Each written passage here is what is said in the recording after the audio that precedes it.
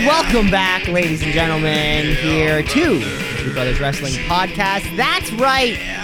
Winter is coming. It's practically here. For tomorrow, they'll know. Is that from The Grinch? It might be. My name's Cameron Osborne. That man's name is Mike the Shoot Shepherd. Ho, ho, ho. Ho, ho. Hey, hey. And...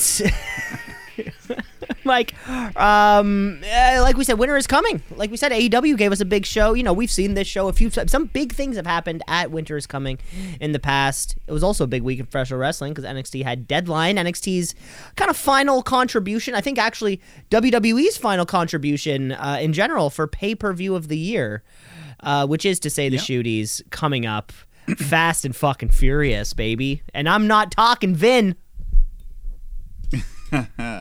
That's right. Not only do we have a pay-per-view called Deadline, we've got the Shooty Deadline, as you're talking about. And, you know... everyone's favorite show. World's End, truly, that... I guess if there's a professional wrestling show that happens on the 31st of December, because I think World's End is the night before. I don't know. There's probably some kind of show that happens. Maybe not one of the major shows that we pay attention to, but nonetheless. Yeah. You know, I mean, yeah, usually whenever... It's usually if it Raw falls on New Year's Eve, they usually just tape it. Pre-tapes, yeah. On like a clip show. Yep. But you know, I think go to a pay-per-view on New Year's Eve, that could be fun. You know, you're usually done before midnight. Let's see, it could either be fun, it could either be great, or be terrible. Like, I think about it, I don't know if you've ever been to a wedding on New Year's Eve. No, I think that's kind of a weird concept, actually. That's I'm guessing you have. I have. Oh, and, you know, and when I used to work at Casa Loma, they would be weddings because that's a weird one too. It's kind of the built-in party, but you're asking people to maybe go away from the group of people they would have seen on New Year's Eve anyways. Yeah. I mean, yeah, it's kind of weird, but I guess whatever. When you get older, New Year's Eve isn't that big a deal. But see, yeah, I went to a New Year's Eve wedding one summer when I was one New Year's Eve when I was like 14 or 15, maybe even 16. And that's the worst. Yeah, that's when you want to party with your friends. Because you want to party with your friends, and you know you would be drinking with your friends, but you can't at a bar. You see what I'm saying? Well, I mean, if you have some cool uncles that'll sneak you some drinks. If you have a cool, creepy uncle, he might slip you a couple somethings, but... But yeah, no, yeah, I get it. You know what I'm saying? It's always, I mean, yeah, any holiday, like people who do, you know, a lot of people have plans for like Canada Day weekend, but then they're like, I gotta go to this damn wedding. Yeah. Like that. I don't know. But... I don't know. Anyways, let's get into the professional wrestling week because we do have all these pay-per-views. We do have the Shooties wrap, you know, coming to a close, but it's time that we do one thing, and that is, of course, crown a brand new Tweet of the Week champion. It's the Tweet of the Week. It's the Tweet of the Week. This week's Tweet champion goes to now one-time Tweet of the Week champion. A lot of newcomers lately. You know, maybe just kind of doing their own thing. But this is to brand new Tweet League champion, hey, ho, ho, John Hennigan. Is that what he's going by now? I can't keep up. Well, so that and now this is truly where this particular classification of this man's Tweet Week will actually fall into play, because over this past week, him and his wife Taya Valkyrie competed at a GCW event, GCW Highest in the Room 2, where John Hennigan performed as Johnny Game Changer. GCW, Game Changer Wrestling, Johnny Game Changer, which then sparked a group, kind of like a little thread online of people saying, wait, Johnny Game Changer, what's happening here? Following of clips of other performances that he's had that he's gone by more names. Mike, I'm going to give you all of the in-ring listed, like, names that he has been listed as in his professional wrestling career that fans have deciphered through various videos, promotions, and have all commented. So here we go. Are you ready? Yeah. John Hennigan, John Morrison, Johnny Battleground, Johnny Blackcraft, Johnny Blaze, Johnny Bloodsport, Johnny Cabarello, Johnny Defiance, Johnny Dreamwave, Johnny Early Morning, Johnny Elite, we most recently, I think we heard him as. Briefly. Johnny Fusion, Johnny Game Changer, Johnny Glory, Johnny Hardy, Johnny Impact, Johnny Mundo, Johnny Nitro, Johnny Penis, Johnny Progress, Johnny Revolver, Johnny Showcase, Johnny Spade, Johnny Superstar, Johnny TV, Johnny Ultra, Johnny Warrior, Johnny WrestleCade, Johnny WrestleCon. A total of 29 different names that the Twitter community, John Morrison, John Hennigan, Johnny Impact, whatever you want to call him, confirmed that is in fact correct. I feel like, wasn't he also Johnny Drip Drip when he was doing that whole water gun thing with the Miz? So that maybe it was just a nickname. I mean, the Twitter community was not able to. Maybe that was a nickname on top of his already name, John Morrison. Maybe that one. But hey, that is completely worth worth counting if you say. But I don't really know who we can give the award to. All I have to say is John Morrison, Tweet League champion. All right. Wow. Congratulations. Like, do you think, how many of those names do you think the copyright is held for? Probably not many. Like, maybe sure just not even worth it. John Morrison. I feel like Johnny Mundo, that was like his first, like once he left WWE, that was what he was going. But the Johnny Impact, I think because he does it to whatever promotion he's in. Impact Wrestling, WrestleCon, WrestleCade, Game Changer, Penis. I have no clue where Penis came from. The Penis, yeah. I would love to see Johnny Penis. Did he team up with, what's his name? Joey Ryan? Guy?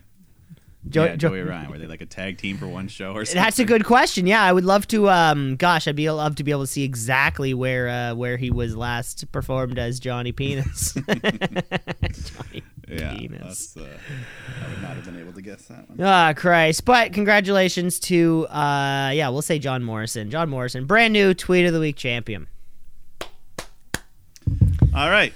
Way to go, congratulations, kid. Johnny. Yeah, we'll just call it Johnny. Congratulations, kid. So let's move ourselves into the weekend. Let's kick it off with that big pay-per-view like we were talking about. The very last contribution by the WWE and NXT for pay-per-view of the year. We're talking NXT Deadline.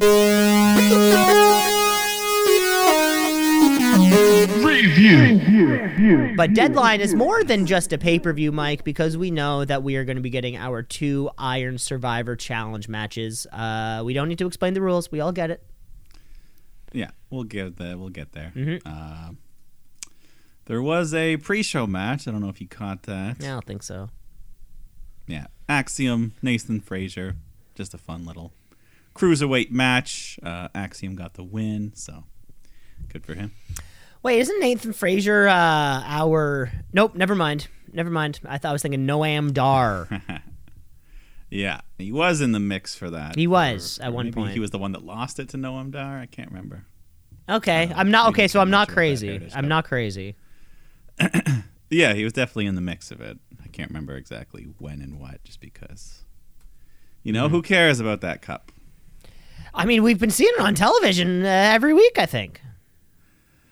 Yeah, but then he never loses it, like Chad Gable or Butch. I would have cared more if they won it, but whatever. Okay, good point. Anyways, let's get into the main show. We start things off with the Heartbreak Kid. Shawn Michaels comes out. Big pop. Hypes up the crowd. Are you guys ready? Then CM Punk's music hits, and he comes out, and the crowd pops again. They're all chanting his name. Punk's wearing a pink Bret Hart hoodie. HBK's like, hey, man, what's that about? Punk says, you and Bret made up, and, me and Triple H made up. This is all about healing. Just talks about growing up watching Shawn wrestle, takes a picture, and teases possibly joining NXT. Oh, out of all 3 brands, yeah, he could have. Yeah, it was okay. Crowd was there. Whatever. It was just for the crowd to pop. Exactly. It was a quick crowd pop. At least he didn't punch anyone backstage after. Thank God. Well, let's get into our first match. Dominic Mysterio defending that North American title against Dragon Lee. So big heat for Dom as usual. Dragon looking good. He's flipping. He's flying. Dom gets hung upside down. Dragon does the big double foot stomp through his chest onto the apron. Crowd chanted, holy shit. Dominic hits a big power bomb, but then Lee hits the Dragon Bomb. But Dominic kicks out of that, so Dragon follows it up with his finisher, the Destino, and that gets the 3 count. So we've got a new North American champion. And new. Well, hey, and this is a weird way of doing it. Bring a guy up from NXT to the main roster, then have him win a champion with like an unofficial call up, and then have him win a championship back on NXT, so he has to go back down. It's an interesting way of like not calling him up yet. Yeah, and it's also interesting. This is the second time in a row where Dominic's opponent changed the week before the pay-per-view, and he lost to the guy that replaced another guy. Oh, both times, eh? Remember, Mustafa Ali was supposed to wrestle, yes, and then he got replaced by Trick. But didn't he get released? And then, yeah. Yeah. He didn't get replaced, he got released. Well, it was a Trick that they released him, so... Yeah. Trick won the title, lost it back, and now Wesley gets replaced by Dragon Lee, and he wins the title, so... we'll see how long the title reign lasts because, like you said, he's already on the main roster. But he's been impressive. At least I thought he was. But is he an official call up? Is he? He's on the Superstars page. page. Superstar page. Okay. So. But Dragon Lee, he's looked good pretty much every match we've seen from him. So, he deserves. Well, this is a former IWGP Junior Heavyweight Champion. Like, we're not fucking around here. There you go. So let's move on to the Women's Iron Survivor Challenge. You got Tiffany Stratton, Lash Legend, Kalani Jordan, Fallon Henley, Blair Davenport. Winner gets a women's title shot. It's just a quick refresher. We got 25-minute time limit. 2 people start. Every 5 minutes, someone else comes in. Falls can be won anytime. Pin, submission, even DQs. So it's a bit of a, double. If you're in there early, you get an advantage to gain more points, but you also risk being more hurt and fatigued. Yeah, being responsible for more points cost. That's true. And every time a wrestler loses a fall, they must enter the penalty box for 90 seconds before they can re-enter the match. And they do put a little like penalty timer up above their names. By the way, the presentation of it all, it felt a lot more. I understood exactly what was going on than I think last year. Yeah, they kept the scores on the bottom the entire match. The graphic was there the whole time. Yeah. The timers, the clock, everything. So, that's it. Whoever can score the most falls in 25 minutes gets the title shot at New Year's Evil. Okay, pretty simple. So. Start off, Fallon Henley, Blair Davenport. They duke it out. 5 minutes pass. Tiffany Stratton comes out. She's fresh. She's looking good. She's doing her handspring elbows. She does a cool cartwheel into an Alabama slam. Crowd popped for that. But after she does it, Blair Davenport tosses Tiffany to the floor, steals the pin, gets a quick 3 count. So Blair Davenport gets the first point.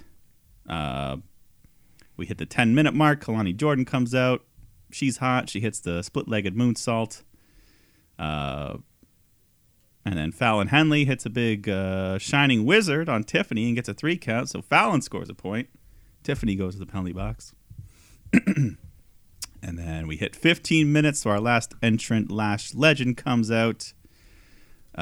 She just runs in, starts going wild, hits Tiffany with a big choke slam, and then a choke slam into a power bomb onto Fallon. And then she stacks Fallon onto Tiffany, pins them both at the same time to earn 2 points. And I'm glad, because I was really wondering, is that 2? I didn't know you could do that. But hey, stack them up, baby, stack them up. That would Roman should have gotten 2 pins at WrestleMania 36. And she did it. 37. She did it the right way, where both their shoulders are down. Yeah, it wasn't stacked on top of each other. Yeah, because technically that would only be 1.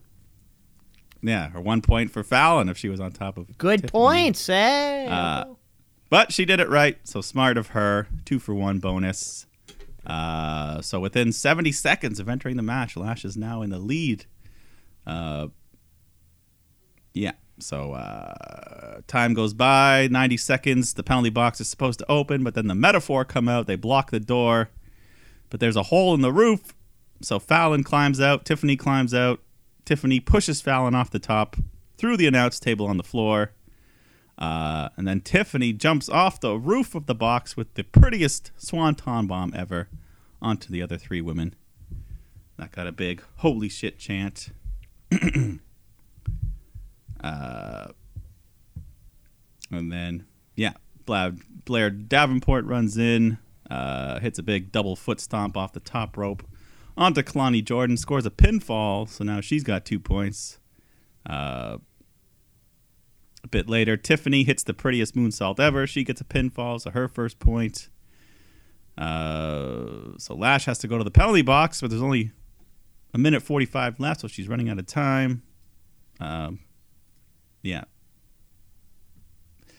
And then, Blair Davenport, she hits a big knee to Fallon's head, gets a pinfall. So Blair Davenport has 3 points in the lead with 15 seconds to go.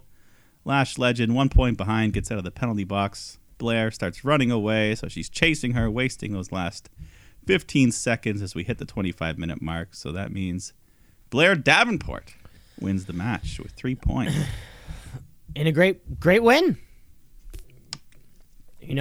Great win for her. Nothing against Blair, but she's probably not my first, second, third, or fourth choice to win this match. But so what? She's still a good.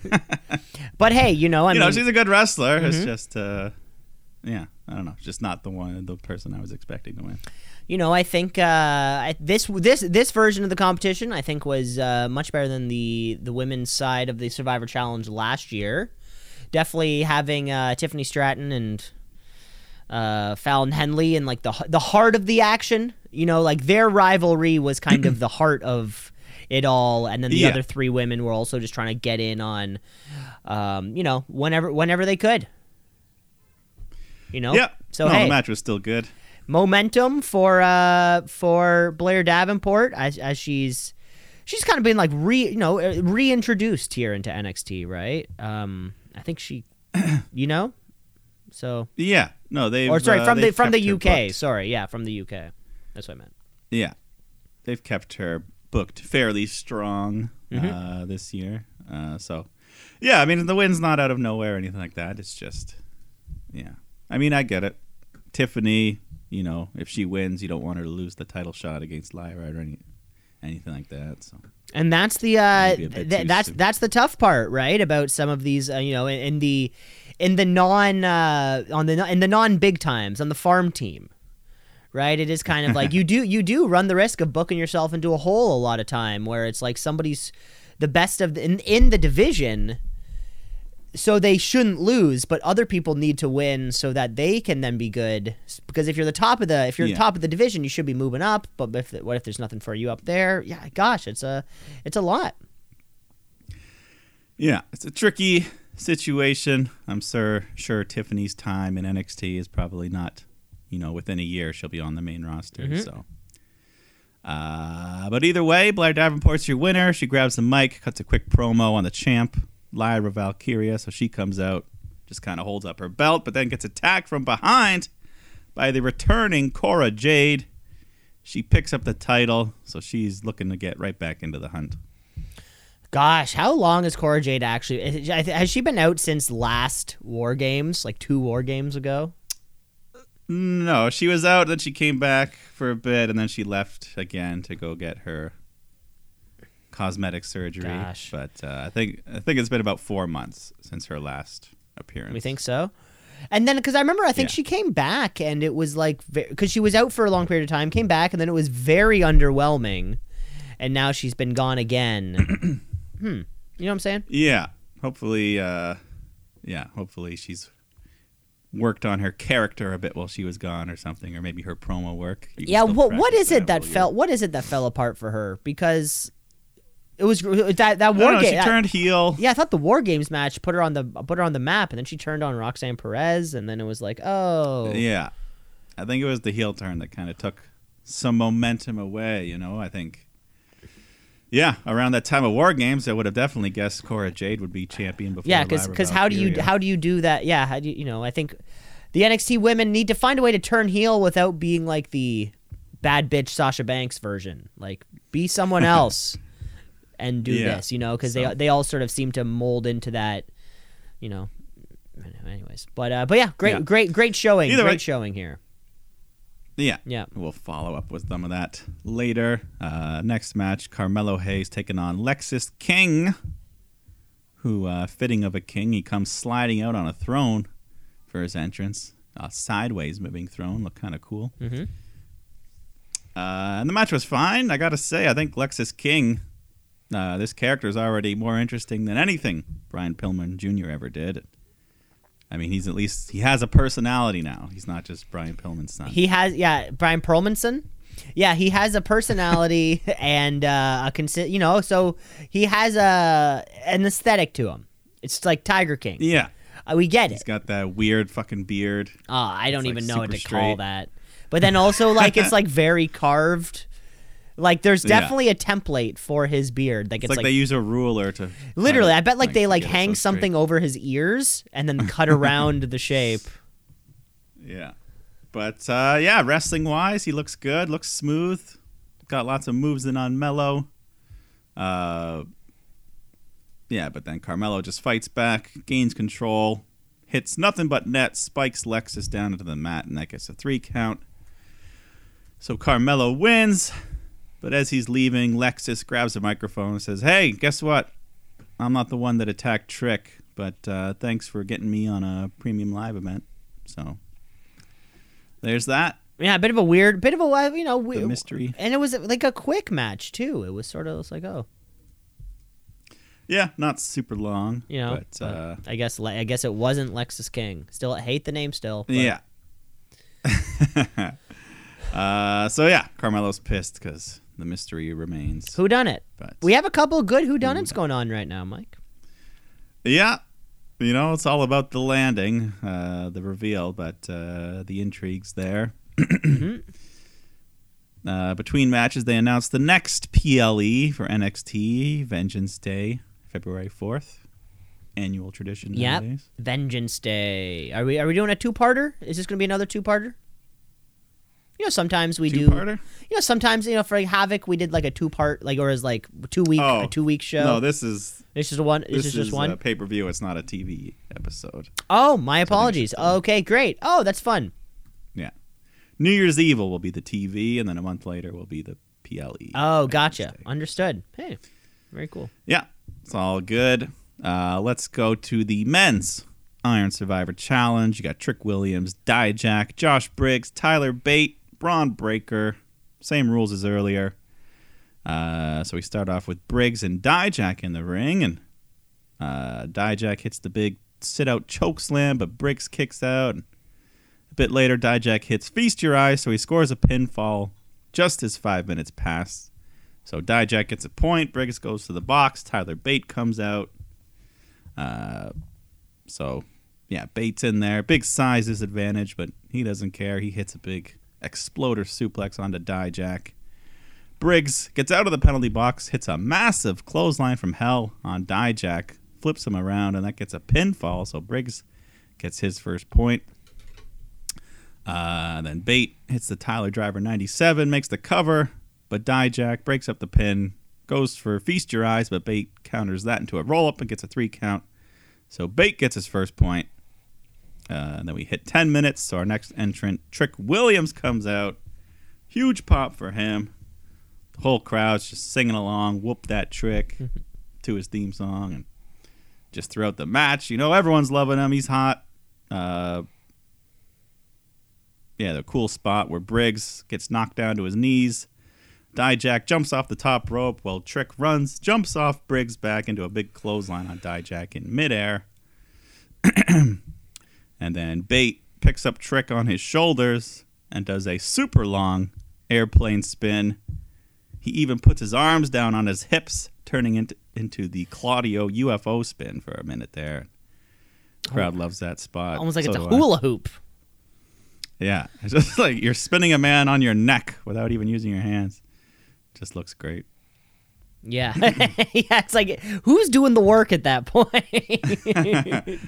think it's just science. Science. Science is inertia. Doing it. Yeah. Momentum. I don't know. But crowd loves it. They're chanting, "This is awesome." Bate hits Trick with a Tyler Driver 97. This time he gets the pinfall, so Bate's in the lead with 2 points. And then we hit the 15-minute mark, so the final entrant, Braun Breaker's out. Right off the bat, hits a big spear on Briggs, gets a quick pinfall. Then Bate comes flying at him. Breaker hits Bate with a spear, gets another pinfall.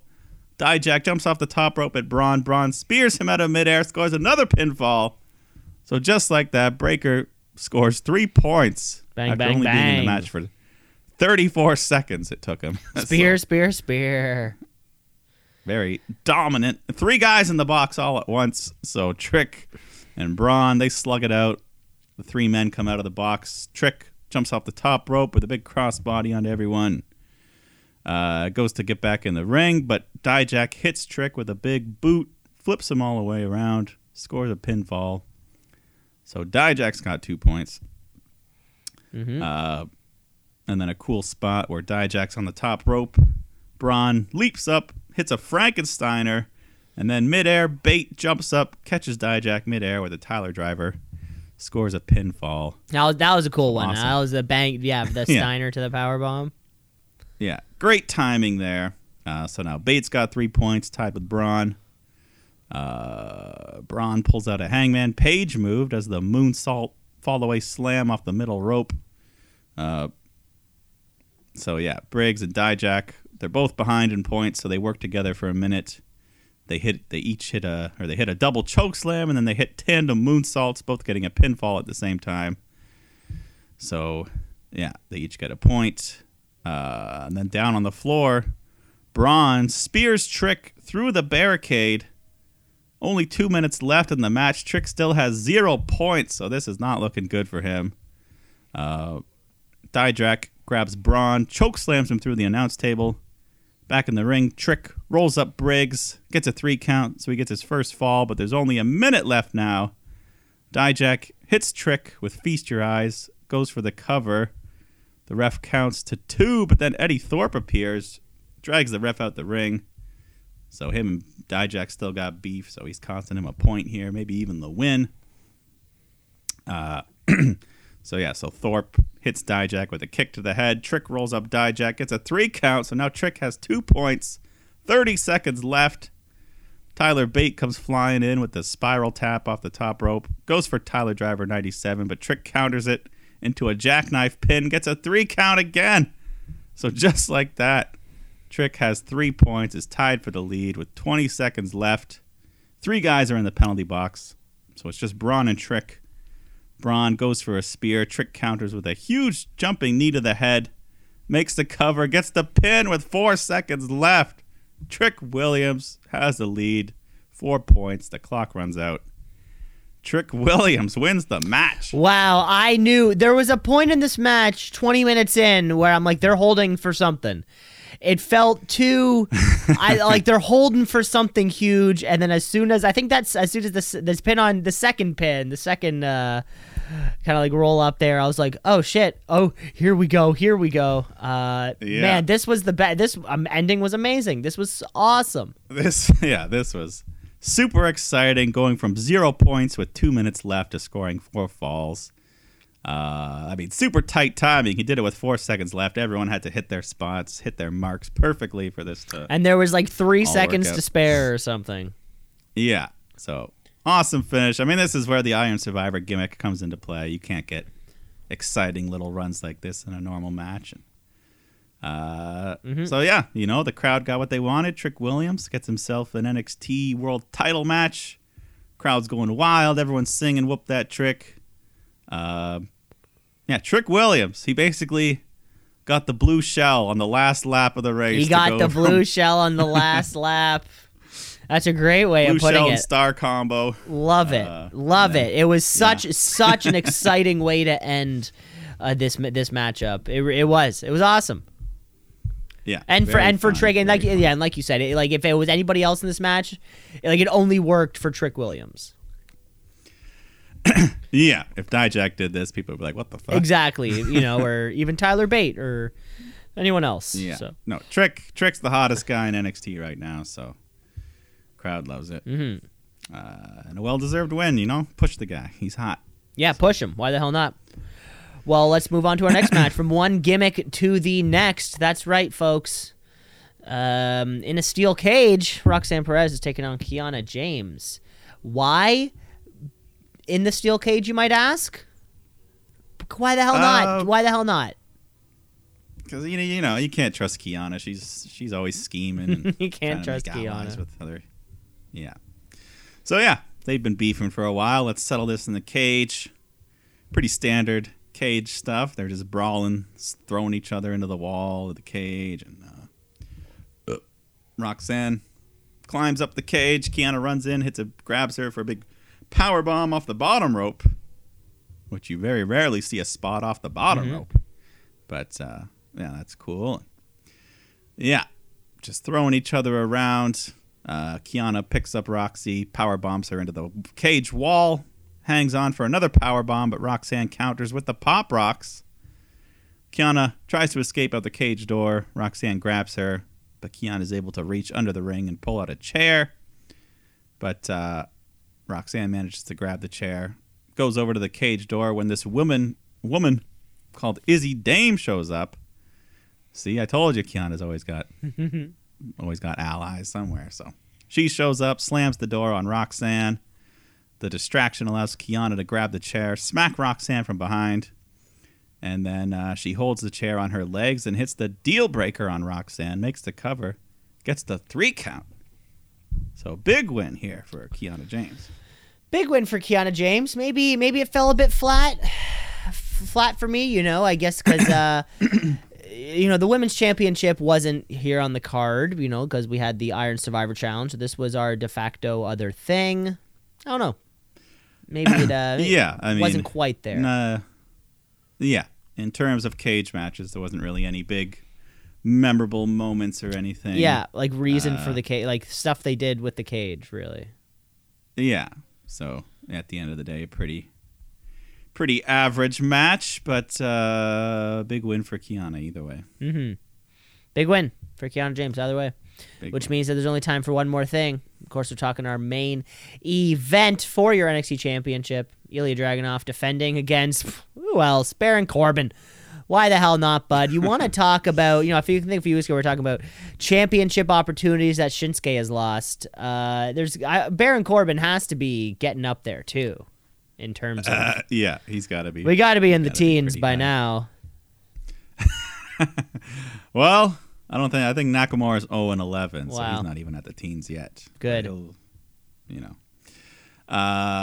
Corbin comes out on a motorcycle.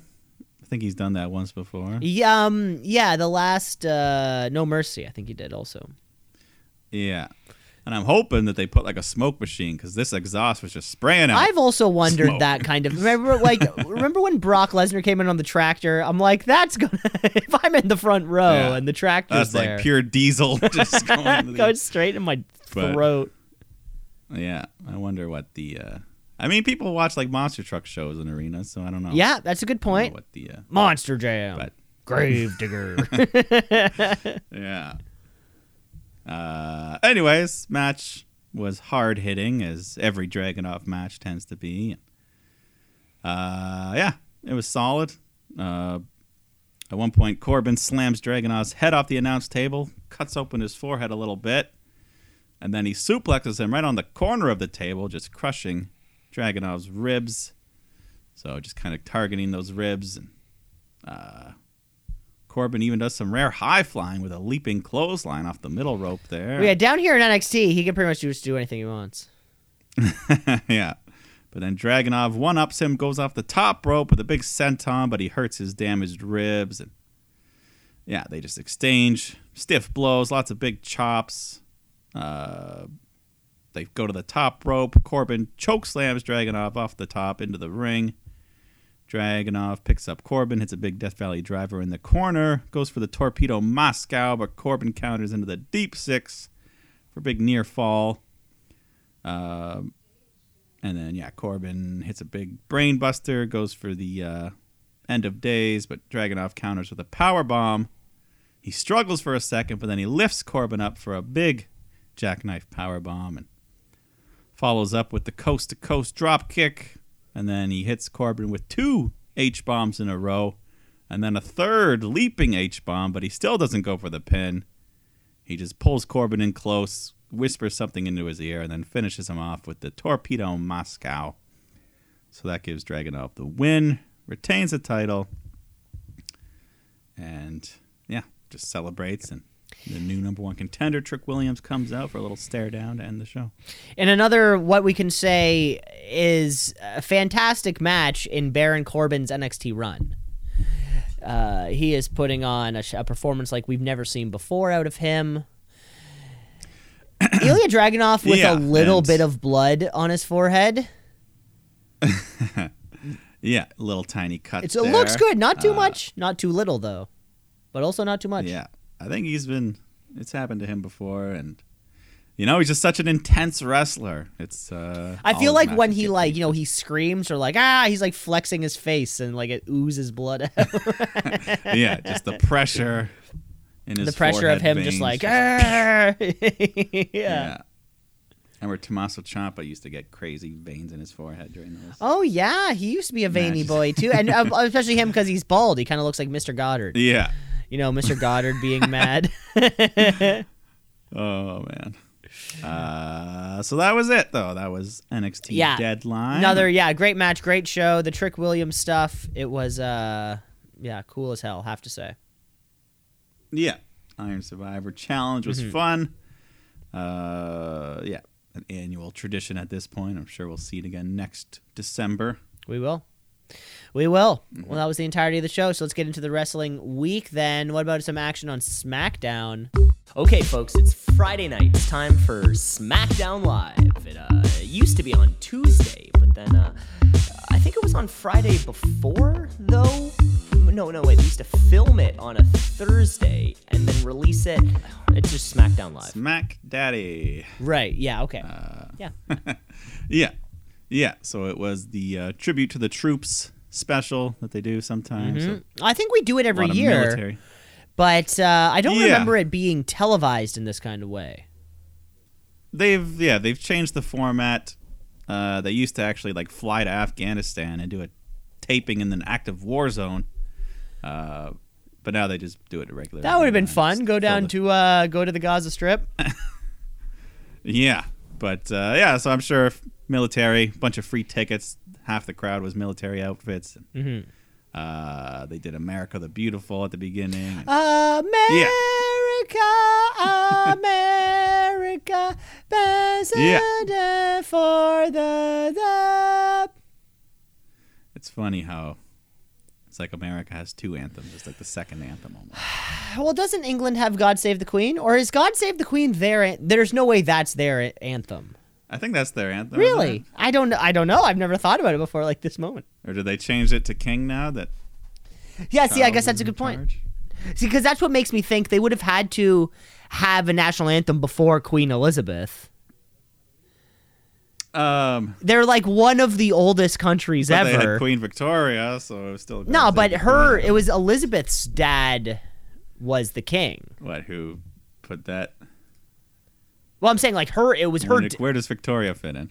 I think that was his dad's the dad was the king, but she was his husband. Or sorry, she was his wife. And no sense of sense of speculating here. We're talking about America, goddammit. We're not talking about Britain. Yeah. If we want to talk about Britain, go back to 1775. If you want to talk about Britain.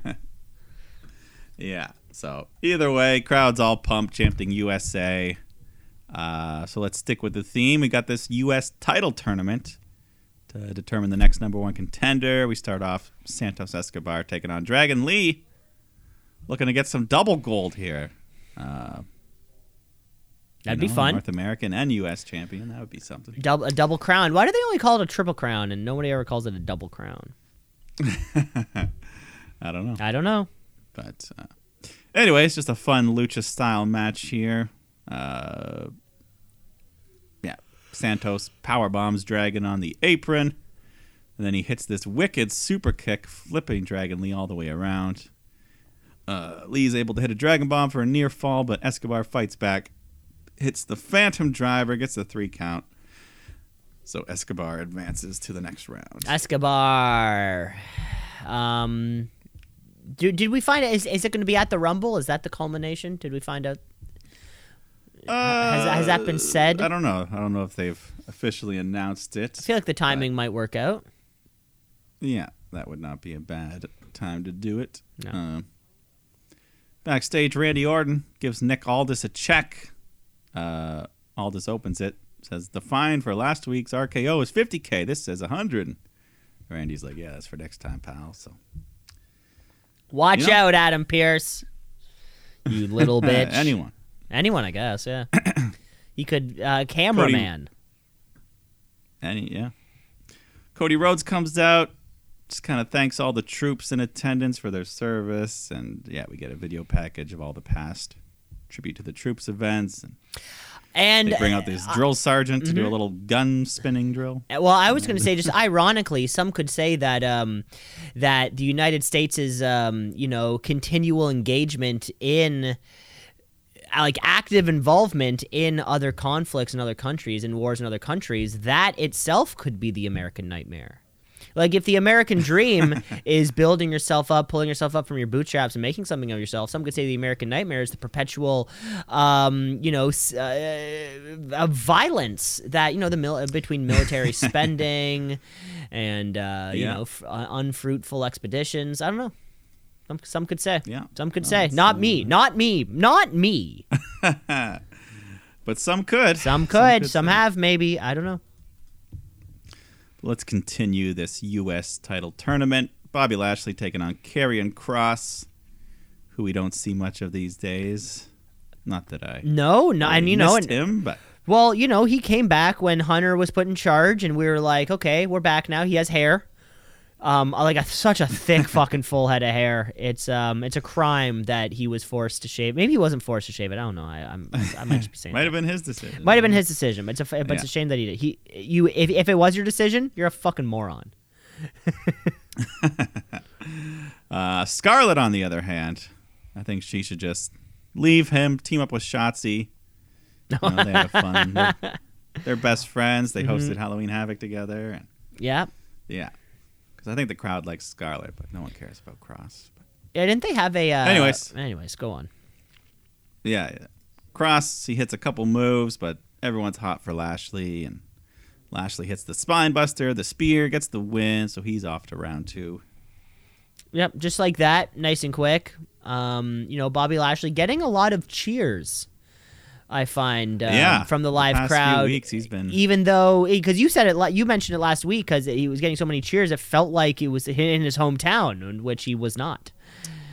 No, the crowd's just like, they just love the guy. It's interesting to see, right? He's still technically a heel, but he's still trying to present as a heel, also. But then, he's just kind of like we're not Brock on board Lesnar. yet. He's just a massive fucking dude that can kick ass. And it is good, it's sort of athletic specimen. Yeah, it's sort of hard to hate that, right? All men want to be you. All women want to be with you. Yeah, exactly. CM Punk out next for a promo. His first time on SmackDown in almost 10 years. Wow.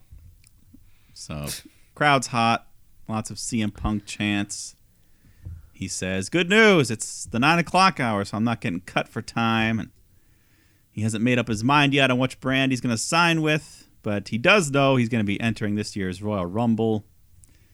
And there's still a couple people backstage that don't like him. And, he's got some stories about Cody Rhodes or the guy that's never here, Roman Reigns. And he acknowledges the tribal chief, but says don't forget who the original Paul Heyman guy is. But I'd say Brock Lesnar has got you beat on that. He was in WWE long before Punk. He got you beat by a few years, bud. Yeah. But either way, which side does he want to sign with? SmackDown, where a guy like Kevin Owens goes around randomly punching people backstage. And it's 2023, guys. You just can't do that. No reaction. No reaction, by the way. Very quiet reaction. It gets set up as like a get ready for this. No reaction. Yeah, you thought there'd be like an ooh. An ooh, exactly. You're thinking ooh. Yeah, the WWE audience. They're not what? Yeah, is a lot more casual than the hardcore AEW fans. So yeah, I'm sure there's a lot of families and children there that have no idea what he's talking exactly. about. They have no clue what the hell's happening. But, there's probably a lot of people there's probably a lot of kids there who don't know who CM Punk is because they were not born yet. That as well. Yeah. So, anyways, he says there's one guy yeah, everyone's been welcoming to me except for one guy who's not even the man in his own household. Talking about Seth Rollins. So we'll find out on Raw where his decision lies, of where he's going to sign, and he's back to put a monkey wrench in everyone's plan and finish his own story of main eventing WrestleMania. What are these stories, folks? I don't know anymore. The finishing stories is the new Braun Strowman. Everyone loves it, and I have no clue what the fuck it means. Well, for Punk, it's main eventing WrestleMania. For Cody, it's winning the world title. But not the one Seth has, the other one. Yeah, but not the one Seth has. Okay. I'm just we're saying a little too much about stories. We're talking about all these stories. I just want to be sure, you know. Well, you know, it's the never-ending story. You know? The never-ending story. Remember that? I remember the movie. Was that a song from the movie? I think that was the theme. So yeah, that was kind of like the theme from the movie. I haven't seen it in a long, long time. The never-ending story. Next match, we got Charlotte Flair taking on Asuka, who's got damage control in her corner, except for Bayley, who's hanging out backstage because she doesn't want to screw anything up for the group. She's had a rough couple weeks here. But then Michin, Zelina Vega come out. They attack the other members of Damage Control, getting some revenge for being attacked before War Games the other week. Shotzi, Bianca are out there as well. So Damage Control, they all get beaten up. They're out of the equation. So we can have a fair match. Charlotte Flair goes for a moonsault to the floor, kind of overshoots, completely misses, but Asuka still sells it. And then apparently during the break, I saw some fan footage. Charlotte and Asuka, they climb to the top rope and they fall very awkwardly, and Charlotte hurts her knee. Legit injury here, so when we come back from break, there's like an awkward spot where Charlotte falls in the corner, clutches at her knee. The ref checks on her. They're talking to her. Asuka gives her some space.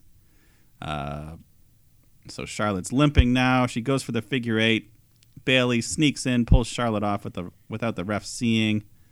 And then Asuka's able to roll up Charlotte from behind, get the 3 count. Yeah, I don't know if I don't know if this was a. I don't know. You're right. Yeah, legitimate injury, like they're saying. I hope it's more of a. It happened in the match, and then they're like, okay, let's play it easy and just kind of get through this. Because you know, she has. I mean. Yeah. Yeah, we don't know the extent, but I have heard that it was legit. Like it wasn't just selling; it was a legit knee injury. However, her Instagram page shows that she's doing just fine recently. Of course, but who knows? Who knows? My AC Dirt told me she's doing just fine. I don't know. Well, that guy's a piece of shit. So what do you think? Yeah, we'll have to wait and see. But Bayley helping out Asuka though, hopefully earning some favor back. Yeah, amongst the group. Yeah, hopefully. Yeah, and we'll keep an eye on Charlotte Flair and this injury shoot meter. Well, of course, right? Because an injured Charlotte Flair just means now we have to hold off before giving her the championship again, right? So, like, really, an injury to Charlotte Flair has a lot of ramifications. Oh, no. Oh, no. Mike, you sound so concerned. Let's go to the main event. LA Knight teaming up with Randy Orton to take on Solo Sikoa, Jimmy Uso. So this crowd is just super hot for Randy and Knight, their first time teaming.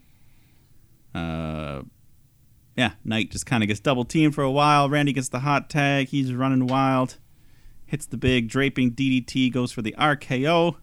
Solo stops him, so Knight jumps in, takes out Solo with a DDT.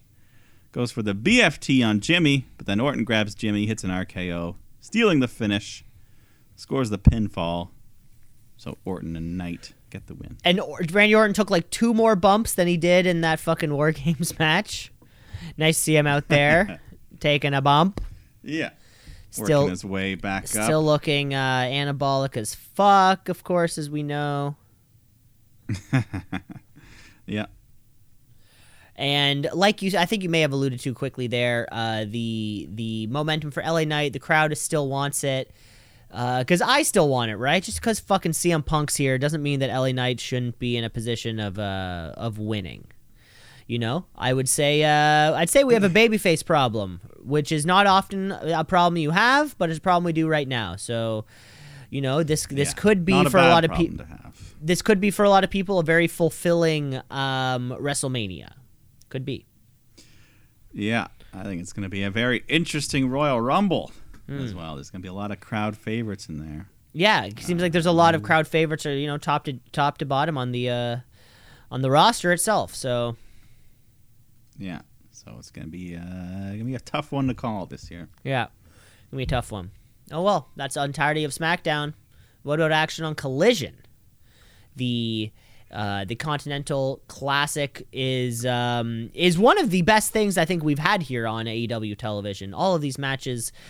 And the commentary team is really selling us on how important all of these different matches are, and they're constantly reminding us about the points and who has what, and all the competitors are really coming out to play, including these two. Claudio Castagnoli taking on Eddie Kingston.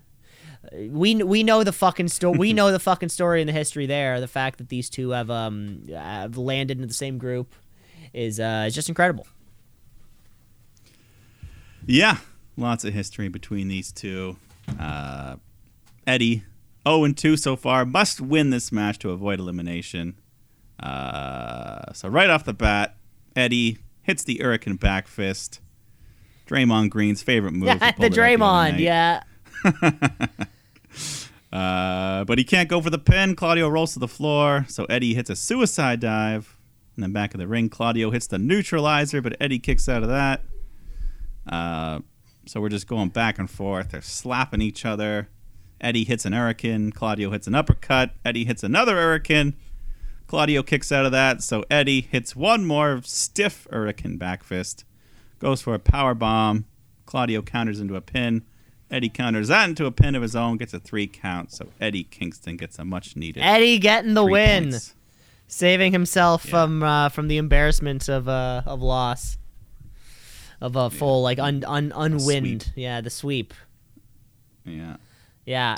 Just another, and like this was this was an all A+ television level match, right? Like I said, these guys are bringing it every single week.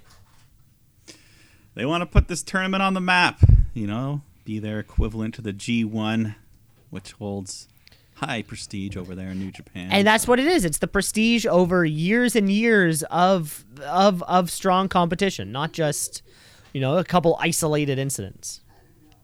Yeah. So you set the precedent here, and it'll make people care a lot more next year as well when it rolls around. Yes, sir. If and when. Then we had Willow Nightingale take on Mercedes Martinez.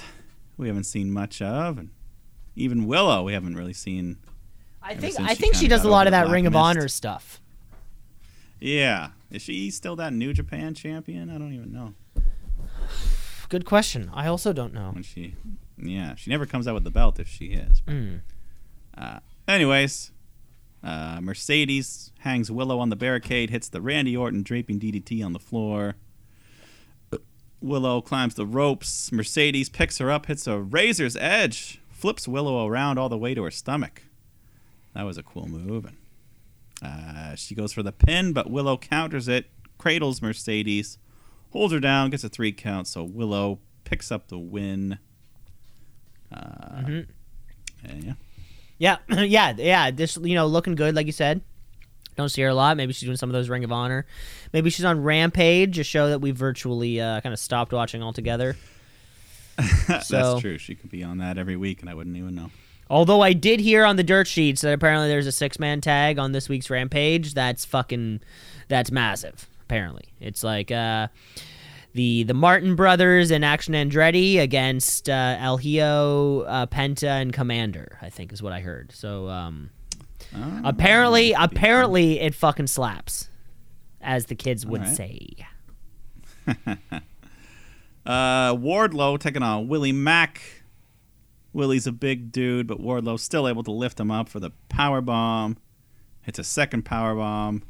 Then a third powerbomb. He lifts Willie up extra high with the Undertaker-style last ride powerbomb, which popped this Montreal crowd.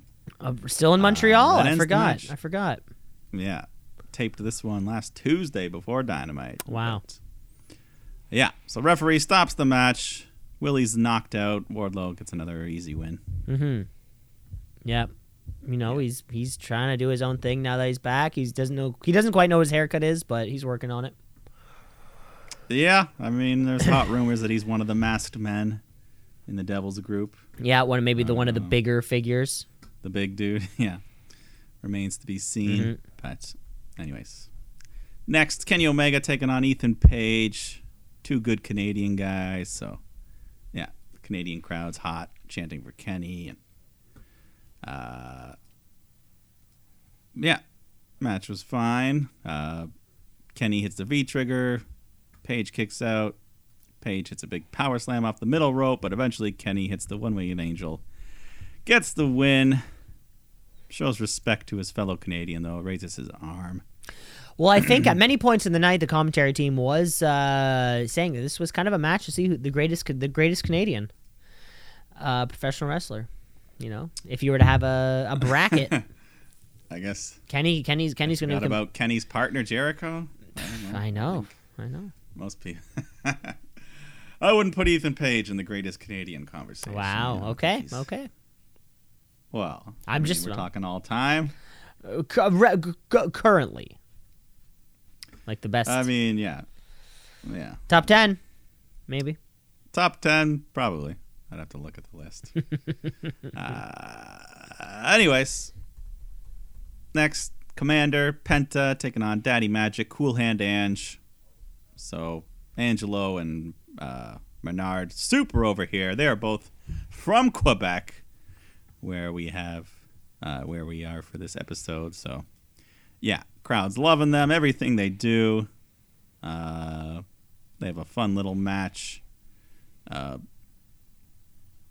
But then Penta picks up Parker for the package pile driver, while Commander does the tightrope walk. Shooting star press onto the package pile driver for a big double team move, and they get the win, making the crowd very unhappy. Like, why not give the hometown? Yeah, it was like when we when one of the dark matches of the Dynamite taping that we went to was the fucking Singh brothers. Yeah, and then they lost. Yeah, Bollywood boys. Yeah, and then they lost. And you're like, well, it's not like they were taking on the two top guys. Like, just fucking let them win. Yeah. No one gives a shit. Exactly. And Commander, that's not even Penta's proper partner, so they're not even like a full team. They're a half team. Yeah, so. Yeah, I would have gone the other way, but whatever. Yeah, well, not for us. Let's get to the main event. Bryan Danielson taking on Andrade. Continental Classic match. Just an awesome, hard-fought, technical match. Andrade rips off Bryan's eye protector, starts elbowing him in that broken orbital bone. Bryan did a little blade job above the eyebrow there to add some extra drama, so he's bleeding around his eye, and Andrade's just kicking him in the head. And yeah, they're just chopping the shit out of each other, and Andrade sticks his thumb right in the broken eye socket. My favorite part, when Bryan starts fighting back, the crowd starts doing "we" chants instead of "yes." We. Which was fun to see. We. So that was fun. But yeah, Andrade just keeps going back to that orbital bone. Gets Bryan face down against the bottom turnbuckle. Hits a big running knee to the back of the head. Then he turns him around, hits the running double knees to Bryan's head. We get the 2-minute warning. Andrade picks up Bryan, hits a hammerlock DDT, and gets the pinfall. So the biggest win of Andrade's AEW career, I would say, here. It's gotta be. I mean, did he beat Cody that one time, or did he lose to Cody? I can't remember. I can't remember, but I think a win over Bryan's even bigger than a win over Cody. Wow. So yeah, at least here in AEW. Yeah, at least here in AEW it is. Yeah, big match, especially like we said in the classic. Like the implications of Andrade being one of these top guys over here in the gold division or blue division or whatever. Whichever fucking division, I don't know, but no, yeah, another just fantastic match. I love El Idolo's his entrance presentation. It's subtle. The mask, the leather mask, always looks cool. You know, isn't it like a Batman villain?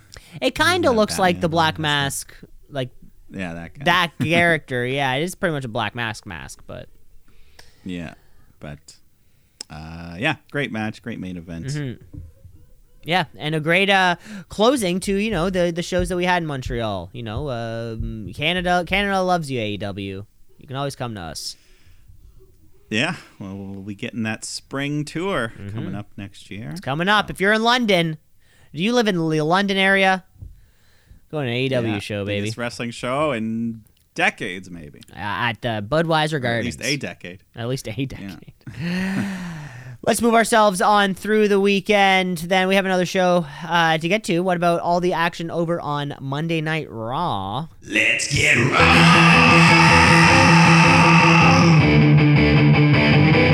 Let's get raw.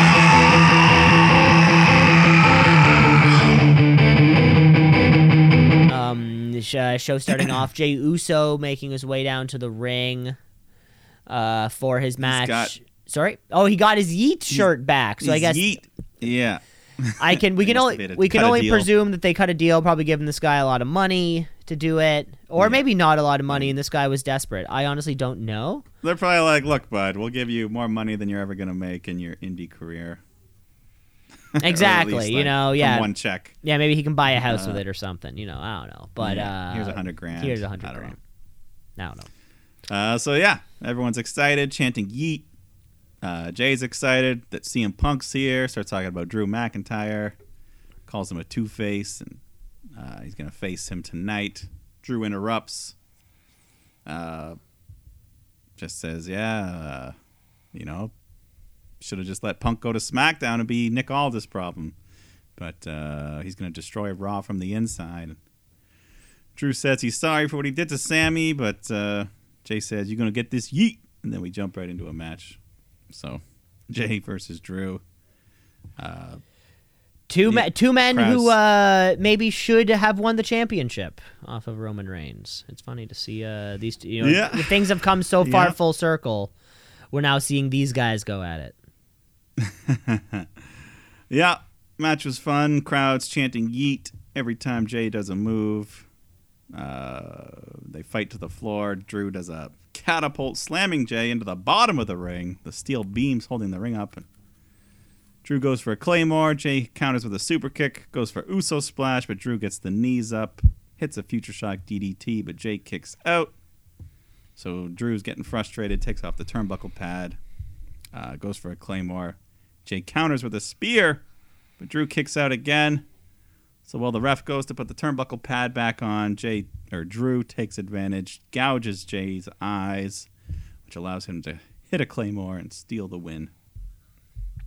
Steal the win, baby. We might have a babyface problem, but Drew McIntyre's trying to change that. Boo, Drew. Boo, Drew.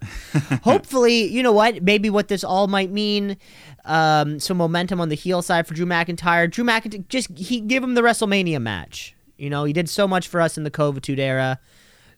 Regardless of what's happening, I want him on that big stage. He deserves to be there. In the world title match, you're saying? No, you know, I mean, big, or just a big match. A big match. You know, I mean, and we got the big match last year, the triple threat. In 2023, the triple threat. Yeah.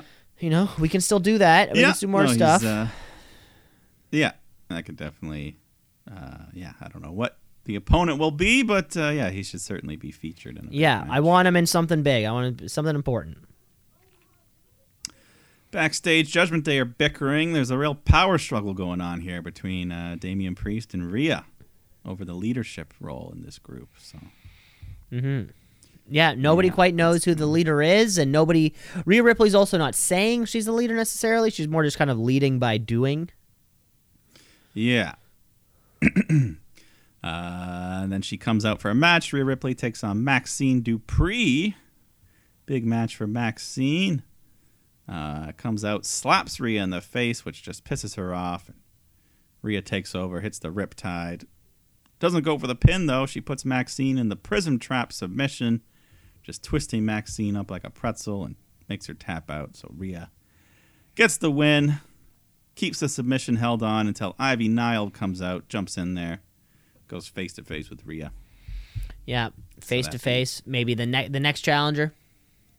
Yeah, the next filler feud. We all know we're waiting until WrestleMania with Becky Lynch at this point. Or at least maybe post Rumble, or maybe or maybe the big Australia pay-per-view. Oh, what Chamber, right? Yeah. Right. Down in February. So we'll see about that. Yeah, maybe Becky can win the Chamber match to give her the championship bout. Yeah. Either way, Rhea's got to have a match on that show. Of course. Well, she's the hopefully against. Hopefully a big match. Like a big opponent. Like a big it's not opponent. Becky, it's got to be someone big. Yeah. Real stakes.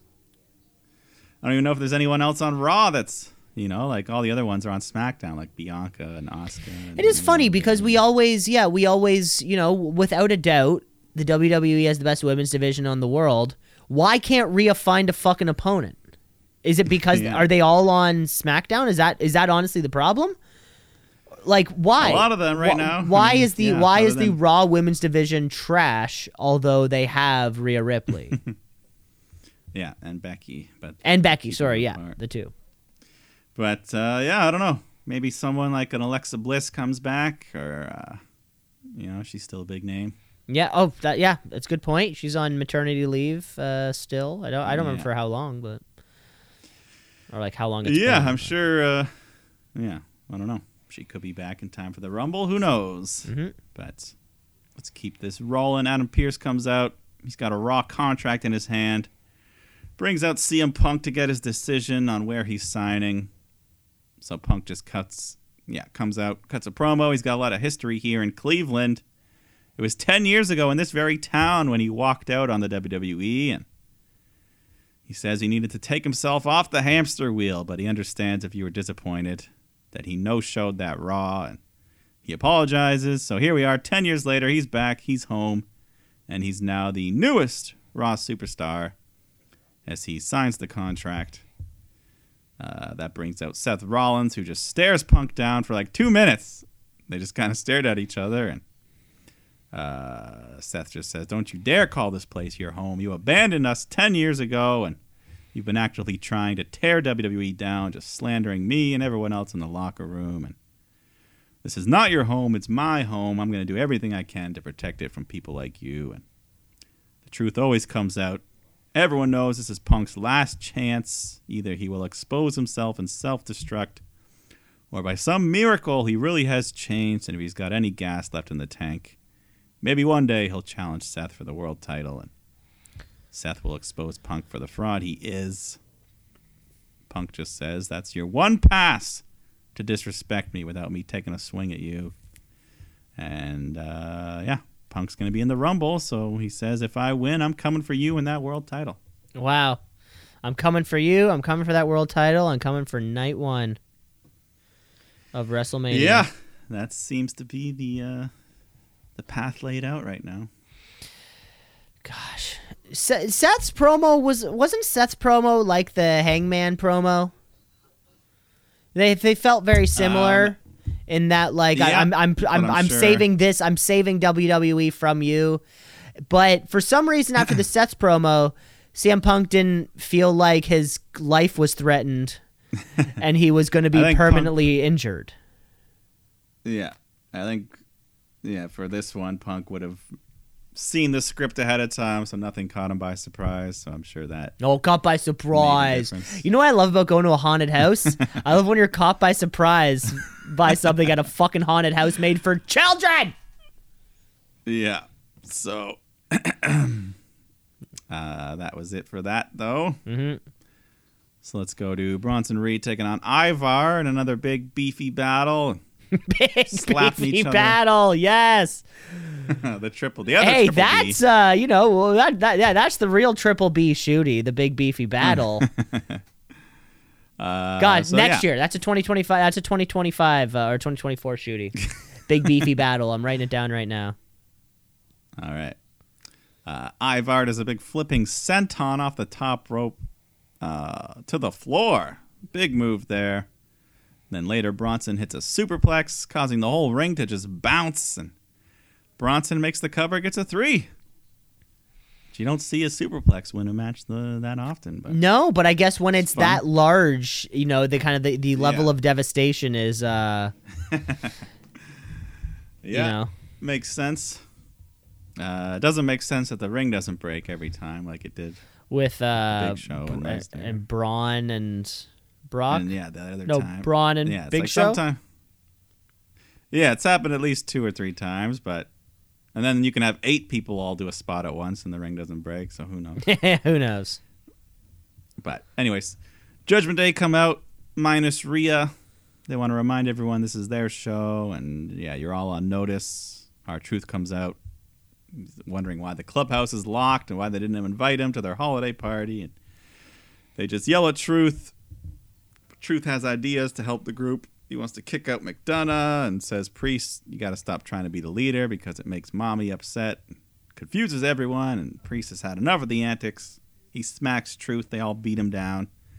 And then the Creed brothers run out to make the save, and they look great. They're able to take out all 4 members of the Judgment Day on their own. Well, yeah, they're 2 of the fastest tag performers we have. Maybe even coming for these championships right here. I mean, they are the number 1 contenders, so it's a matter of time. Wouldn't that be huge? That would be something. Mm-hmm. Speaking of tag title contenders, Team KC taking on Indy Hartwell, Candice LeRae. KC continue work well together. They just take control. They hit the 450 splash neckbreaker combo called the After Party, and that gives Team KC the win. So surely they must be in line for a tag title shot after a couple weeks in a row of winning matches. Well, yeah, and especially for a title for championships that don't really get talked about much. I think anything is deserving of a title opportunity. Like any action is deserving. And they're one of the only actual teams in the whole division. Yeah, that has a fucking song and a shtick. Yeah, a gimmick. They got team moves they do together. Mm-hmm. So, see when that happens. Hopefully. The Man, Becky Lynch, comes out, cuts a promo talking about Nia. They've been linked ever since Nia broke her face 5 years ago. And, look where each of them are. Becky's gone on to main event WrestleMania, have a child. Well, Nia got fired. So Nia comes out, says, I'm here now. I'm better than ever. And Becky admits, you're dangerous. You get people injured and hospitalized. Nia says she made Becky's career. Sorry, go ahead. No, I was going to say, Becky with the line, she's so bad, like even her knees didn't want to be around her or something like that. Yeah, even your knees don't support you. Even your knees don't support you. Yeah, something like that. Funny line from Becky. Nia says she made Becky's career. Becky says, bullshit. I didn't come here to talk. Let's just fight. But Nia says, no, you need this more than I do. And she just walks off. It goes away. Yeah. But I'm sure we'll get that match. Yeah. Did they ever have a match after their stuff? Like after WrestleMania 35? Yeah. Not that I can remember, but I don't really remember much about Nia Jackson. It's exactly. It's a good point. Other than my hole. My hole's the only my thing hole. Oh, that should be catchphrase. That should get in the Hall of Fame just as a catchphrase. My hole. It did make me laugh, so I'll give her that. Next match, Imperium taking on DIY and a mystery partner in a 6-man tag. Who's the mystery? Well, we're here in Cleveland, so we get Cleveland's own The Miz. Johnny Gargano also from Cleveland, so we got some good Johnny wrestling chants. And just a fun little match. Eventually, Miz gets the hot tag, puts Gunther in the figure 4, but Vinci breaks it up.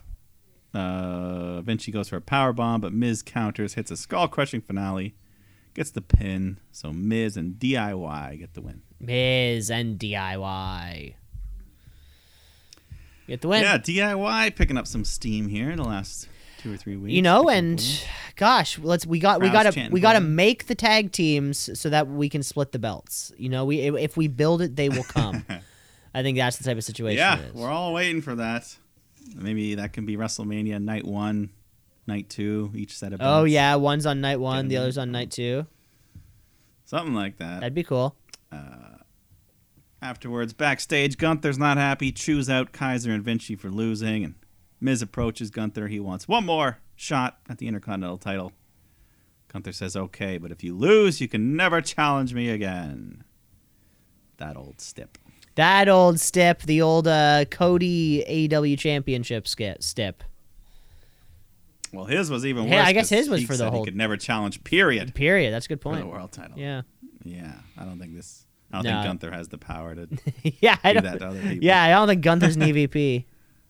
Yeah, Cody's was a self-imposed, step. Anyways, speaking of Cody, let's do the main event. Cody Rhodes takes on Nakamura. Crowd super hot for Cody as usual. They're going back and forth. Cody hits disaster kick. Nakamura kicks out, so Cody does the Dusty Rhodes bionic elbow combo, goes for Cody Cutter. Or he hits the Cody Cutter, goes for the Crossroads. But Nakamura counters by spraying the red mist into Cody's eyes, blinding him, but right in front of the ref, causing the DQ. But then Nakamura just beats Cody down some more, hits him with a Kinshasa, grabs a chair, but then the Creed brothers once again making the save. I found out they're also Cleveland, Ohio natives, so that's probably why they were coming out multiple times on the show. Oh, okay. That makes sense. Yeah, so they make the save. Nakamura walks off. And, that was the end of the show. Okay. I guess you needed those few little hometown bumps. Yeah, and big slot, getting to end the show here. Creed Brothers. Yeah, very, very good booking. Gosh, so far. like we see when they come up from NXT, being booked well, being booked properly, it's kind of different. It's easier said than done. It's easier said than done when it comes to booking people on the main roster here. And it's great to see. Yeah, definitely. Great to see that things are going well here for the Creed brothers. But Mike, we need to take a break. Yeah, let's take a break. We're gonna come back with all the action. We have NXT Dynamite. Gosh, it's gonna be a long one here, folks. So you're gonna want to stick around. All right, we'll be back. Let's shoot, yeah, let's shoot, yeah, let's shoot, brother, yeah, let's shoot, yeah, let's shoot, yeah, let's shoot, brother, yeah. Pretty much just pay for my ticket right there. If I'm being not well, pay for fucking a Coca-Cola Coliseum, Tim Hortons. You know how if if Stadium Pizza is the best pizza, Stadium Tim Hortons is the best Tim Hortons. Is it actually different? It's got to be. I don't have any science to back this up, but have you ever had a coffee? I had a coffee. I had like it was like a no branded just cup of coffee at BMO Field. Oh yeah. It was good, but it was just like non-brand. So I gotta say that one shitty thing about this particular BMO Field experience. So there's like there's like a bunch of bars on the level that serve booze and food, and out of those like 3 bars that serve food, one of those sells coffee. Okay, coffee and tea. But what bugged me about this is that I had to wait in line with people buying food to get a non-alcoholic drink.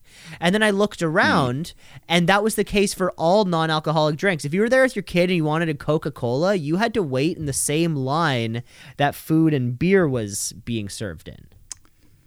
That's weird. And I saw... Scotiabank does it right. And I saw that.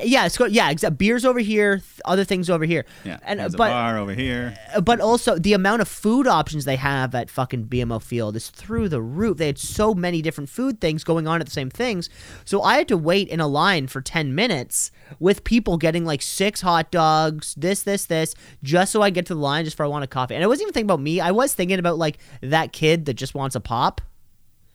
Yeah. It's like we have to wait in line for 15 minutes for one soda. Like that should be its own, like a non-alcoholic drink line should be its own thing. That's all I'm saying. Either way. No, I hear you. Let's get chatting about. Anyways. Let's get chatting. Back here on the podcast here, folks. Thanks for checking out the break. Episode 252. The Dynamite tickets have been secured. Dynamite and Rampage taping on the same night, though, too. So we are going to get 3 hours of what would be televised wrestling, along probably an hour of Ring of Honor before. So truly, it could I turn. think they throw that on Collision. I think they do the Ring of Honor. You're saying we're not going to get a single dark match before? We got to get a dark match before Dynamite. I'm sure we'll get one dark match. Yeah, but for we sure. don't have to do Ring of Honor. It might not be a full Ring of Honor thing, and we're going to be staring. Ring of Honor and Rampage. And they're on the very same night opposite would be seats tough. from where we were last year. Last year we were very much so right, kind of on the entrance ramp line there. Yeah. We couldn't see the Could displays. feel the heat from the flames Could feel of the the heat, pyro. but now we're on the opposite side. We can see the Titantron, and we're sitting on the hard camera side also a little bit more. So yeah. It's fun to kind of check out different spots. Either way, very excited for that show. That'll be in March. But there's more pressing action we got to get to over here on NXT. NXT, what does it mean?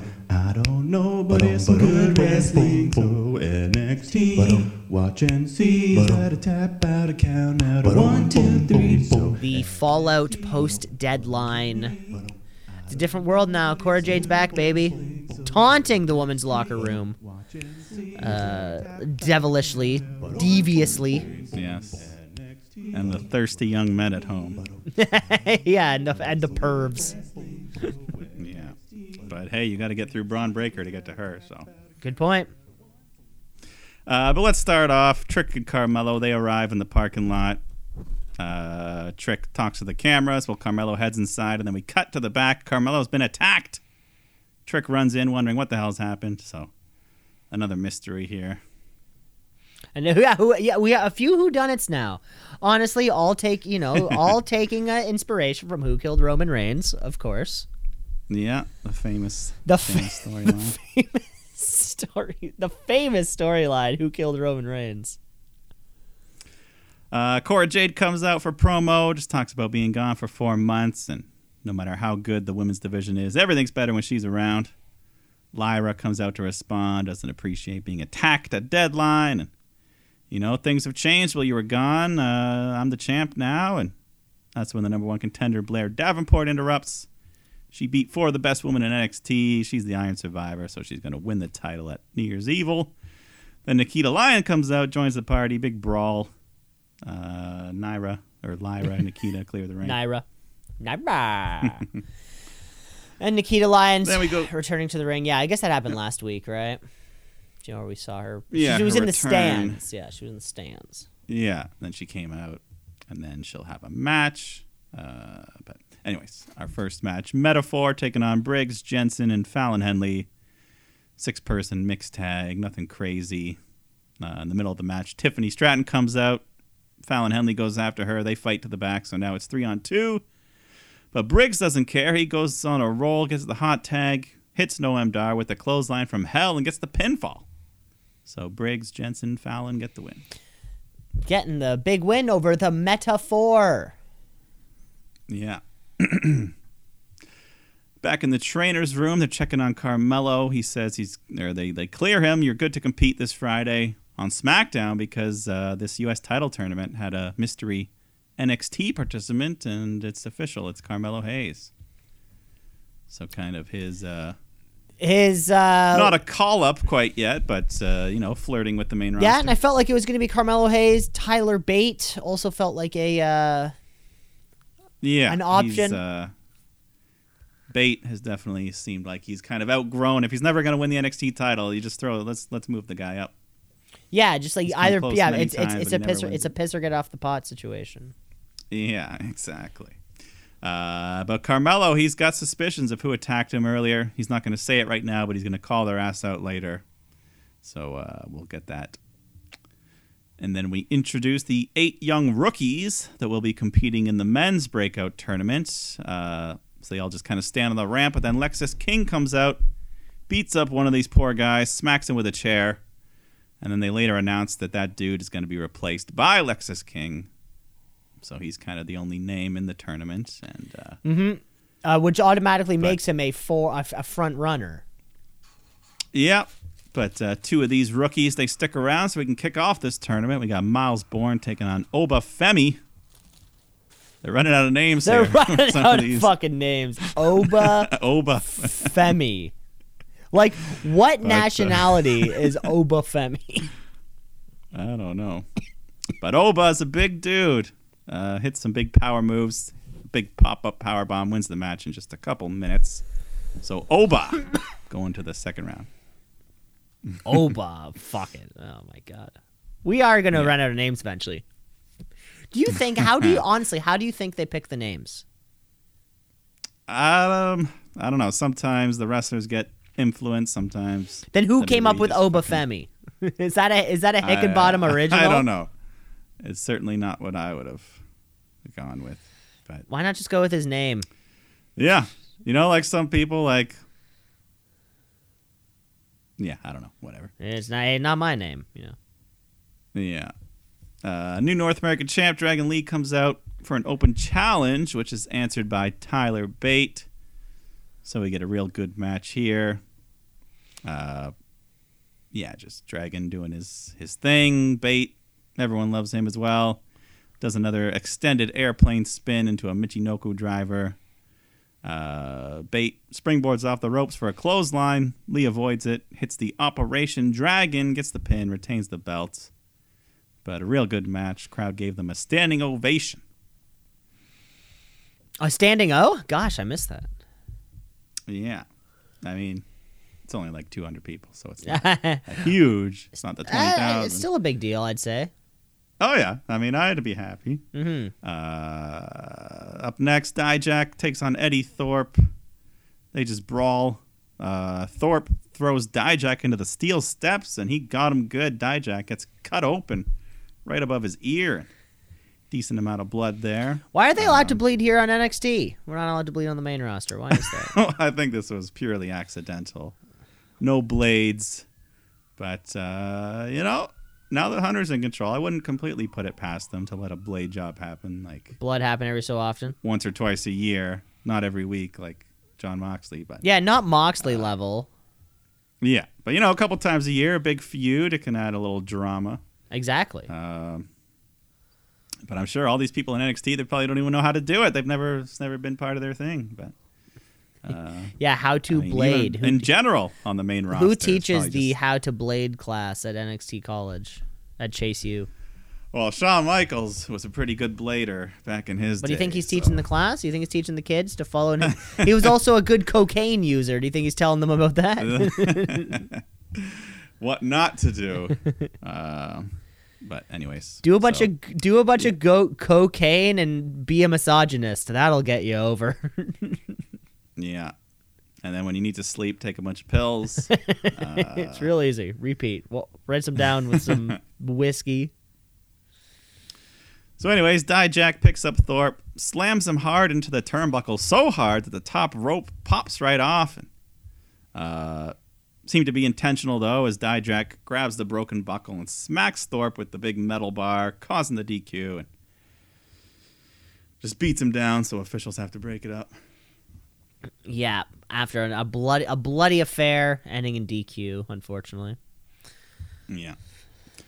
Andre Chase with his class, the bake sale, the car wash, they only made a couple $100, so he's still very far away. Things are not looking good for Andre. Scripps walks in, puts a briefcase down, says he's got a proposition, so some sort of backdoor deal going on here.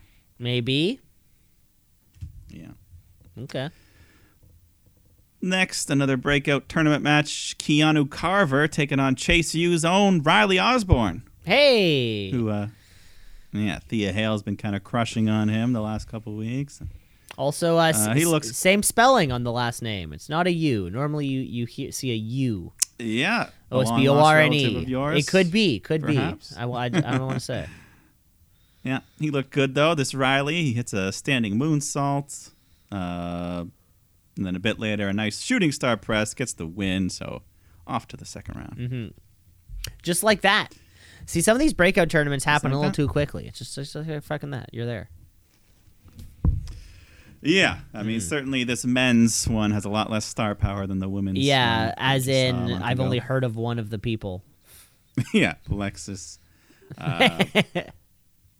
So whatever, we'll see if someone can impress us. But 2 or 3 minute matches aren't really going to show you a whole lot. No, not really. And it's really not until we get down to the end of it where we, the people who have winning, the people who are winning. Yeah. Like, oh, yeah, there we go.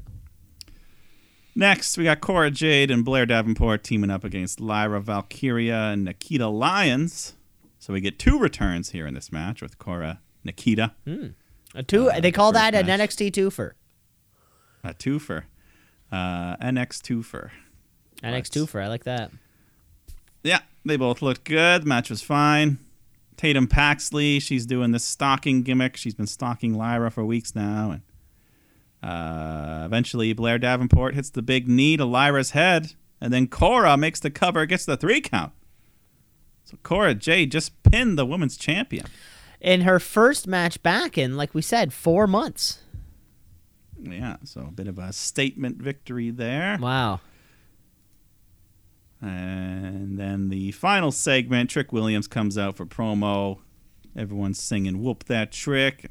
Talks about the big win at Deadline. Hypes up the title match coming up at New Year's Evil against Dragunov.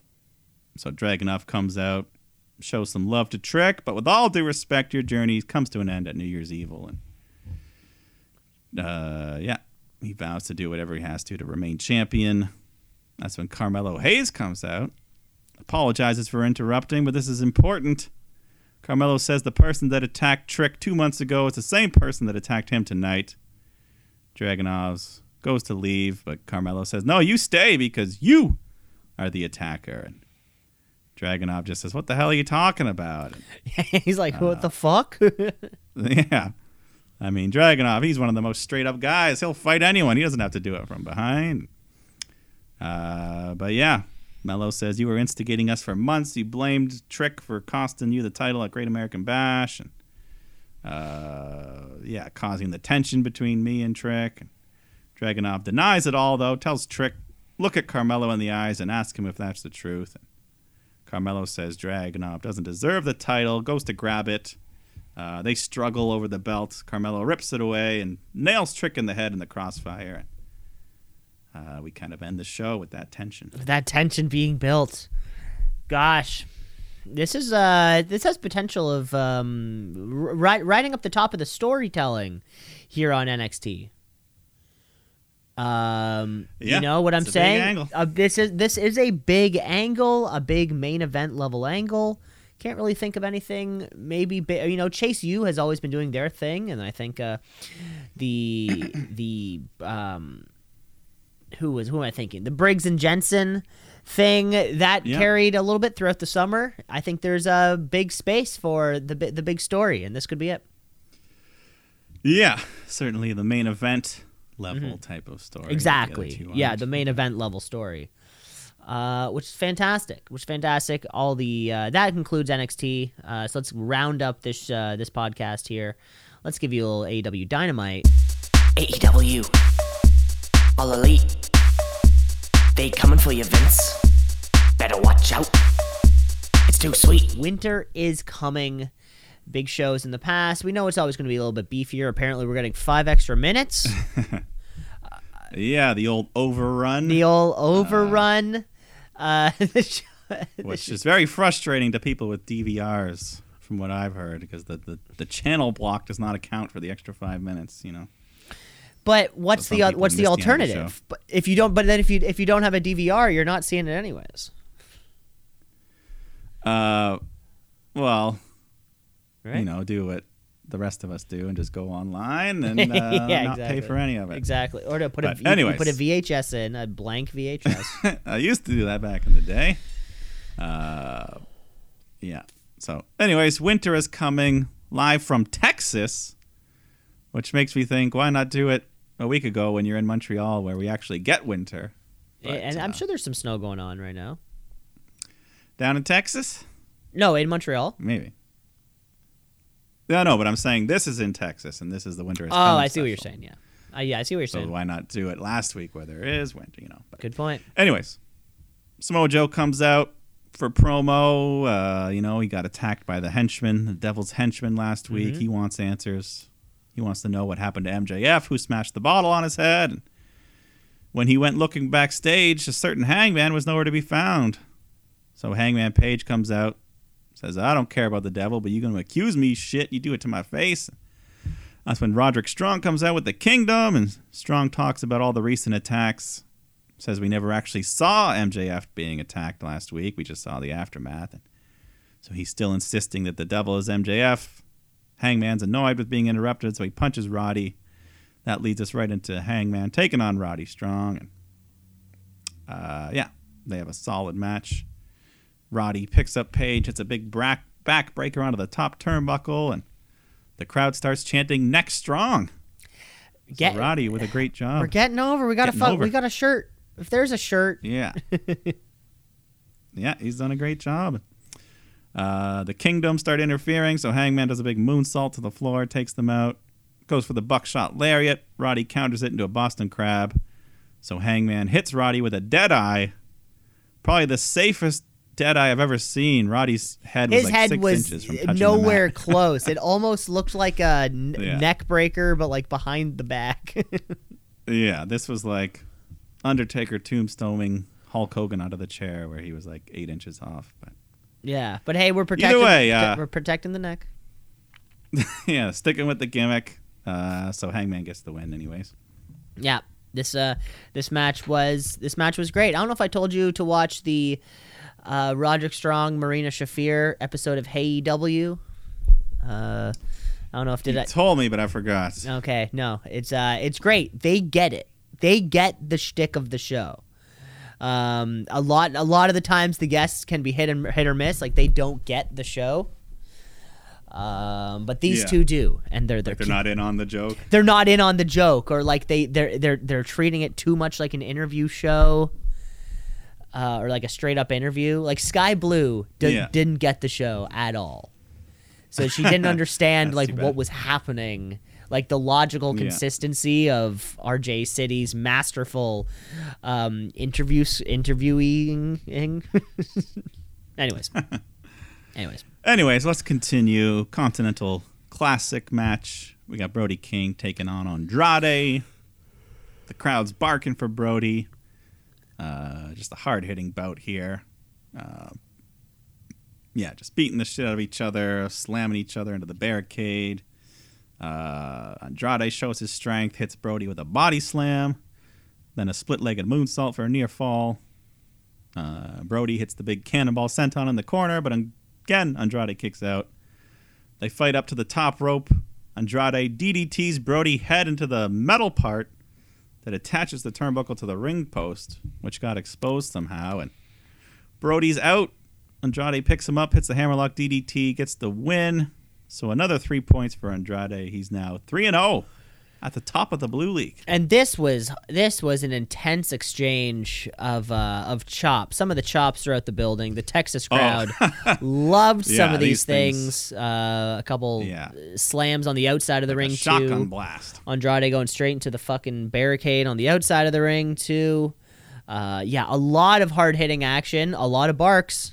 I gotta say, best bark. A lot of barks. Best bark definitely goes to Brody King. Between Braun and Brody. It's Braun, but I think Brody's winning. You know, this was he's got the fan support more than Braun at the moment. You know, it's this stretch, this competition has been very good for Andrade El Idolo. Yeah, he's been on a hell of a roll here. Mm-hmm. So Kenny Omega, Chris Jericho come out for a promo. They're the number one contenders. They call out the tag champs, Ricky Starks, Big Bill. They officially announced they're going to cash in the title shot at World's End. Then we just start slinging insults at each other. Jericho calls Starks a better dressed, less charismatic version of Enzo Amore. Crowd goes, oh! And then Kenny's like, whoa, let's give Enzo some credit. At least he would hype up Big Bill and not take all the spotlight. Yeah, there's more. I mean, the whole promo. This whole promo was weird. Yeah, this whole promo actually felt like Ricky Starks trying to hold on and get through it, and Kenny and Chris Jericho were just kind of like all over the place.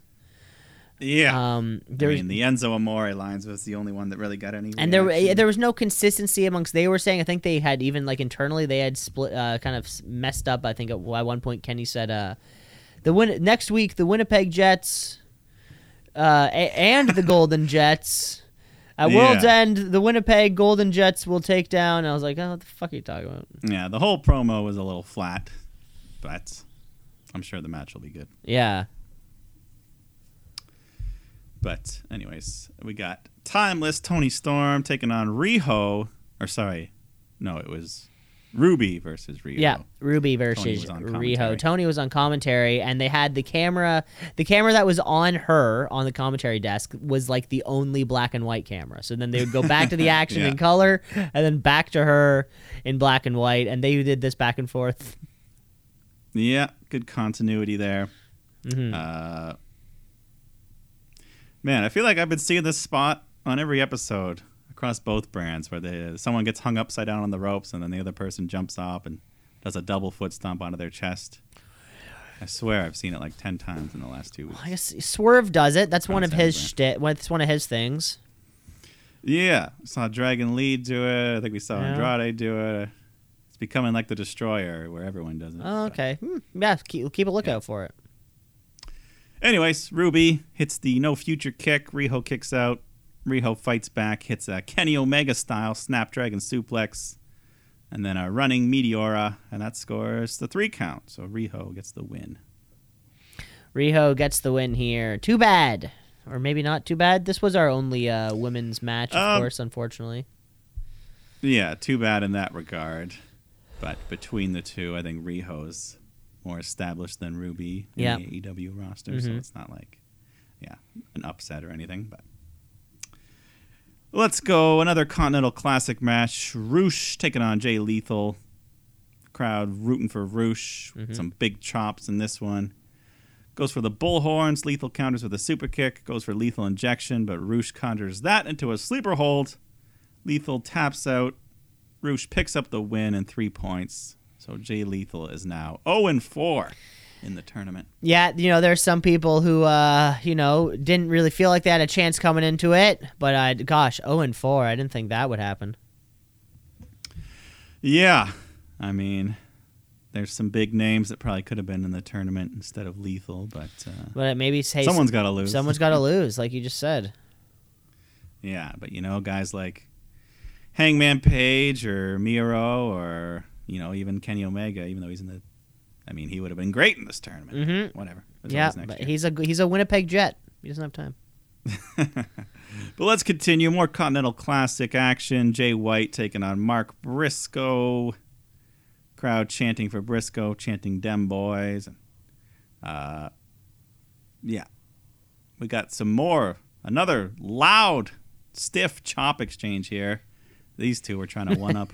The other guys. Yeah, it's like there's like a decibel reading in there, and they're like, well, we can beat that. Yeah. It's like Tony Khan gives an extra like $10K to anyone who can beat the... Yeah. So they're just smacking the shit out of each other. Jay hits a big sleeper suplex, goes for Blade Runner. Briscoe counters with a Saito suplex. Goes for another froggy bow, but White gets the knees up. Follows up with the Blade Runner. Gets the pinfall, so Jay White gets 3 points. Now has 9 points. He's in a 3-way tie with Moxley and Swerve. And Briscoe now 0-4 as well. But him and Lethal still have to face to each other, so at least one of them will get a point. Or they could even draw, so they both get a point, but neither gets a win.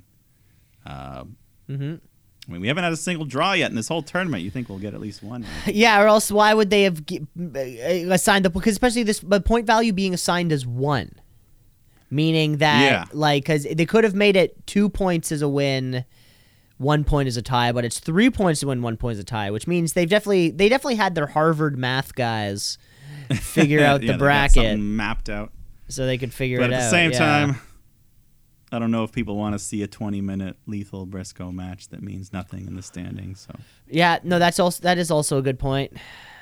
I don't know.